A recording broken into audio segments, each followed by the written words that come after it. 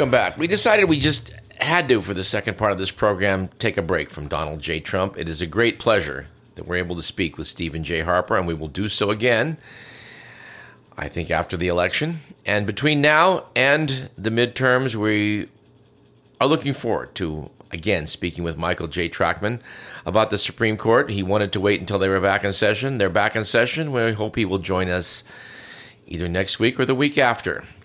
And our perennial favorite, Greg Palast, has agreed to visit us again. And that's always fun, although the subject matter may be a little disturbing as we ramp up to what's going to happen here on the first Tuesday following the first Monday in November across the country. So we're going to get out of that for the moment. And what better way to do that than to talk about coup d'etats in America and our favorite general in the United States, Smedley Butler. 2 weeks ago on this program, at least if you were listening on KDVS, you heard a re-airing of our chat with David Talbot. His book, Devil Dog, was very entertaining. And it was all about General Smedley Butler, whose book, War is a Racket, is a must-read. Everyone should have that, I think, in their home library. And it just so happens that our good friend Gordon Smith has just recently read a different book about General Smedley Butler. And since he was coming by for a beer, we thought we'd mic him up and have a little chat on this very topic. So it is my pleasure to say welcome back to Radio Parallax. I think it's for his 7th appearance, Gordon Smith. Thank you, Doug. So, talk about this book you've just read and who wrote it. And we know it's about Smedley Butler, but fill in some details. Gangsters of Capitalism is the name of the book. It's by Jonathan Katz and was published this year. So Smedley Butler had a very interesting background. He certainly was did. A Quaker from Philadelphia, very much from the upper crust of Philadelphia society. His mother was very well connected, and his father even more so. His father was a congressman, chair of a very powerful committee, and a man who lent a helping hand to his son's career throughout his son's career. And tell us his nickname, because I'm quite tickled. The Fighting Quaker. There are not a lot of Quakers who have that particular moniker. I think I can safely say he is unique. Mm-hmm. So, young Smedley, as a teenager, drops out of high school and joins the U.S. Marines. This is at the time of the Spanish-American War, which broke out in 1898. And I guess he thought that sounded like a lot more fun than memorizing Latin verb tenses. Well, it probably was, frankly. Probably. So he signs up, and in fairly short order, he is sent to Cuba during the dying phases of that particular conflict, which the U.S. won pretty rapidly. But he did see some action, and he was posted to Guantanamo and was there long enough to participate in some skirmishes. So this was the first of his foreign postings, the first of what proved to be many, many, many.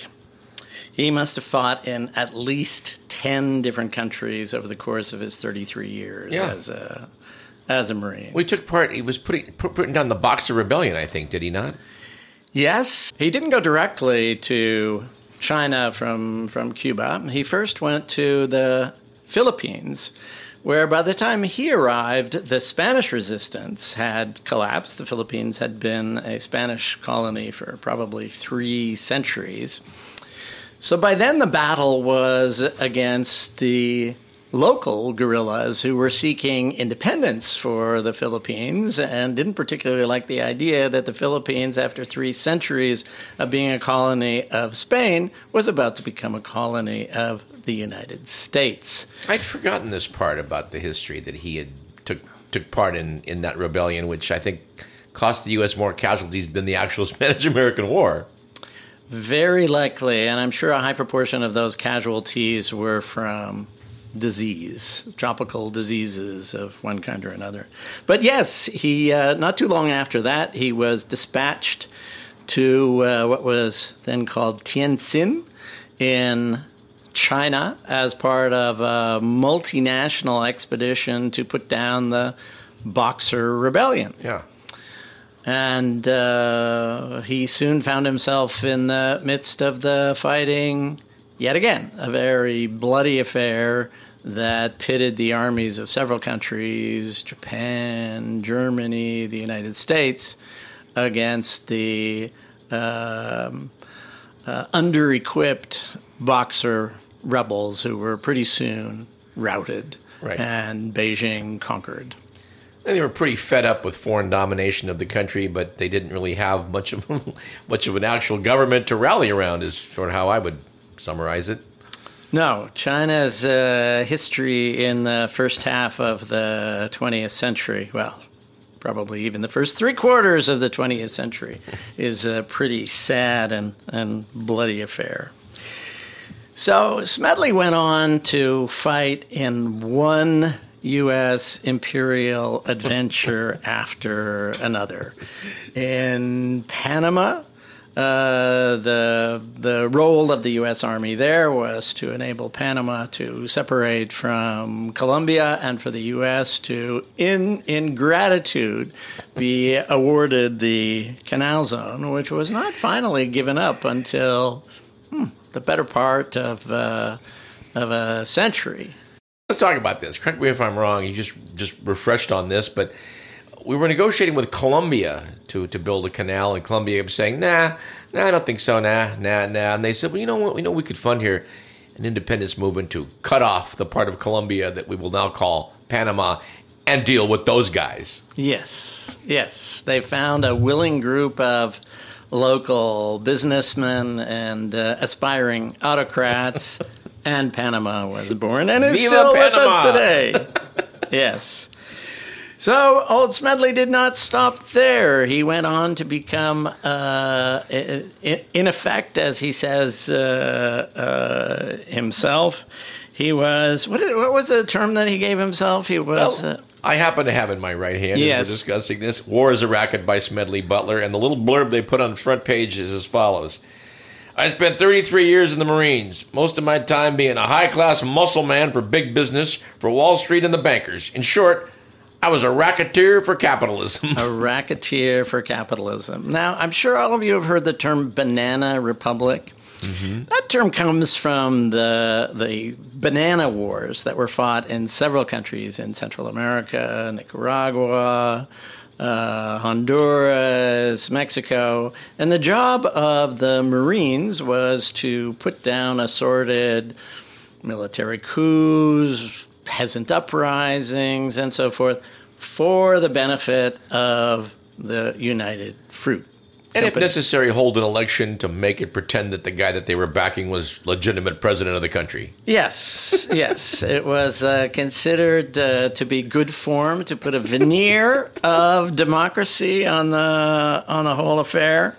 But it was a very thin veneer. He actually set up some of the elections, I think he said later. Yes, he did. Although one of his more infamous episodes was in Haiti, when the Haitian legislature got a little bit uppity and the U.S. authorities decided that it needed to be put in its place.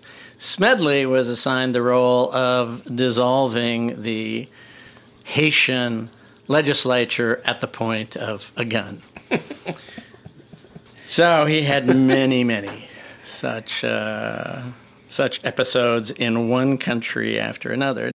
So Smedley, throughout these decades, rose steadily through the ranks. So from a private, as a teenager, he eventually became a major general in the Marines. So he was helped in his rise through the ranks by the fact that he was an extraordinarily brave man. He was awarded 16 medals in all, 5 of them for bravery, including 2 Congressional Medals of Honor. Extraordinarily brave man, a very competent officer, and of course the fact that his father was a very well-connected congressman did not hurt in the slightest. So that helped him considerably in getting some of the postings that that he craved. But, you have to give Smedley credit where credit was due. He was very good at what he did as a warrior for, in effect, the U.S. empire of that period, sure, from the late 1800s until he finally left the military in the 1930s. Does your book talk about his role in World War I? Because David Talbot goes into that a bit. Yes, he didn't actually fight in World War I. He had made himself too valuable because of his competence, and one of the things that the U.S. desperately needed was somebody who understood logistics and could, keep the flow of equipment and munitions flowing freely to the troops in the front line. The U.S. involvement in World War I was pretty short. We only entered the war in 1917 when it had been going on for 3 years, and of course the war ended the following year. So it was a very rushed affair, and professional soldiers like Smedley, especially of his level of seniority, were relatively few and far between.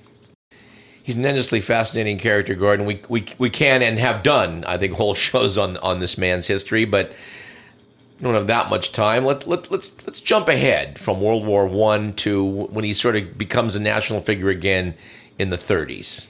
There was the Bonus March at Washington, and Douglas MacArthur puts it down with great fervor, and I guess Butler was more advocating for his people, the soldiers.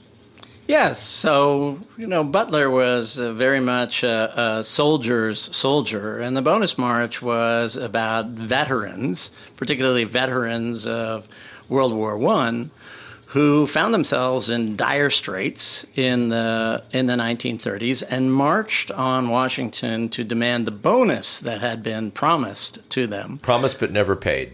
Promised but never paid, and according to the rules of the program, would not be paid until they died. Now, of course, it was the Depression, and they and their families needed the money now. Yeah. So tens of thousands of them marched on Washington, and of course, it was brutally suppressed by MacArthur and others who later became famous, such as Patton and Eisenhower. Butler, of course, was on the side of the soldiers and, in fact, addressed the soldiers and told them to fight for what was theirs, to fight for what they deserved. So I think that's indicative of the fact that by this stage of his career, Butler had finally begun to see the light, had begun to realize that he was really just muscle for corporations that wanted to exploit countries like Nicaragua, Honduras, Dominican Republic, Haiti, and so forth. So he began making speeches about this around the country and began telling embarrassing stories about some of the things that he'd done in the service of corporate America and the U.S. government and, of course, the U.S. Marines. Rigging up phony elections, that sort of thing. Yes, exactly, that sort of thing. So a truly fascinating episode, which you've probably spoken about before on your show, is how he was recruited or supposedly attempted to be recruited into leading a military coup against the administration of Franklin Delano Roosevelt in 1933. And I'm keen to have you relate what your author has to say about this remarkable episode in American history. Well, what makes it difficult to talk about this particular episode is that there are so many conflicting accounts of what really happened. And because those who were allegedly behind the plots, wealthy business leaders, did not themselves get their hands dirty in this plot, but sent middlemen to talk to Smedley Butler, those men retained plausible deniability.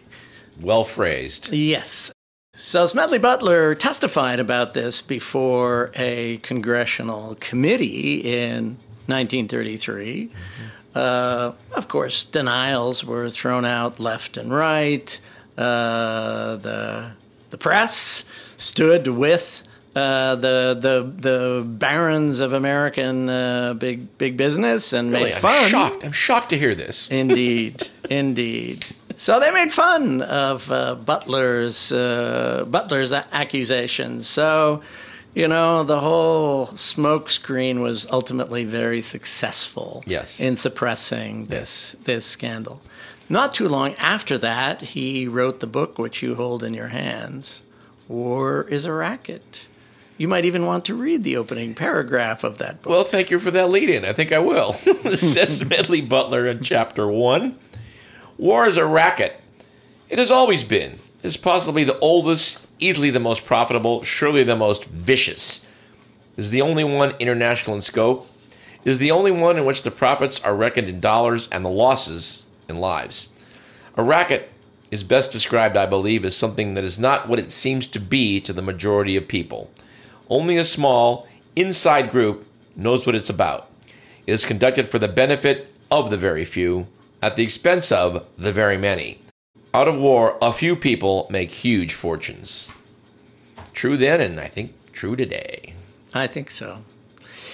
So what are we to make of this whole story, and whether or not our foreign policy has in fact changed since the era of gunboat diplomacy as practiced by Smedley Butler and his battalions? Long after Smedley Butler was sadly in the grave, CIA took over a coup d'etat in Guatemala that's, I think, remarkably reminiscent of the sort of antics that Butler got up to down in the Caribbean. So I think, and then there's little things like, the coup in that same year, or the counter coup in the same year in Iran to put the Shah back on the throne. So I think that we know less about these adventures these days, perhaps because of people are not speaking about them or telling firsthand accounts of it. But yeah, I think it's the same. Don't you? I think in general, yes. I mean, this country has fought in a truly stunning number of wars. I believe the current count stands at approximately 160 wars that the U.S. has fought in since 1776. So maybe the pace of our wars has slowed down somewhat from the era of Smedley Butler, but we are still certainly the most interventionist power on the planet.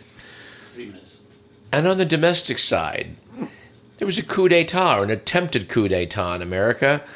And, one of the reasons I wanted to re-air this David Talbot episode and to speak with you again about this is the fact that, talk of a coup d'etat seems to be in the air again, does it not? If you're watching television on January 6th, looks to me like that what was underway, it just didn't succeed. And, of course, are we looking at round 2 coming down the road? Is this possible? I don't know, but I'm a little nervous. Well, Gordon, this is a fun little interlude. Is an endlessly fascinating character. Your book again is what is the name of your book again? Gangsters of Capitalism by Jonathan Katz. We can also recommend Devil Dog by David Talbot, one of the talented Talbot family. And come again, Gordon. Thanks very much for the invitation, Doug. On next week's show, we hope to have either Greg Palast or Michael J. Trachtman. Either one will be good. And we're also making an effort to try and secure Barton Gellman for a future installment of Radio Parallax. His book, Dark Mirror, is one hell of a read. I've reached out to him today, and we'll see how that goes. This program was produced by Edward McMillan, as they all are. Our thanks again to Stephen J. Harper, author extraordinaire, and our good pal in this program, Gordon Smith. I'm Douglas Everett. This is Radio Parallax. We'll see you next week.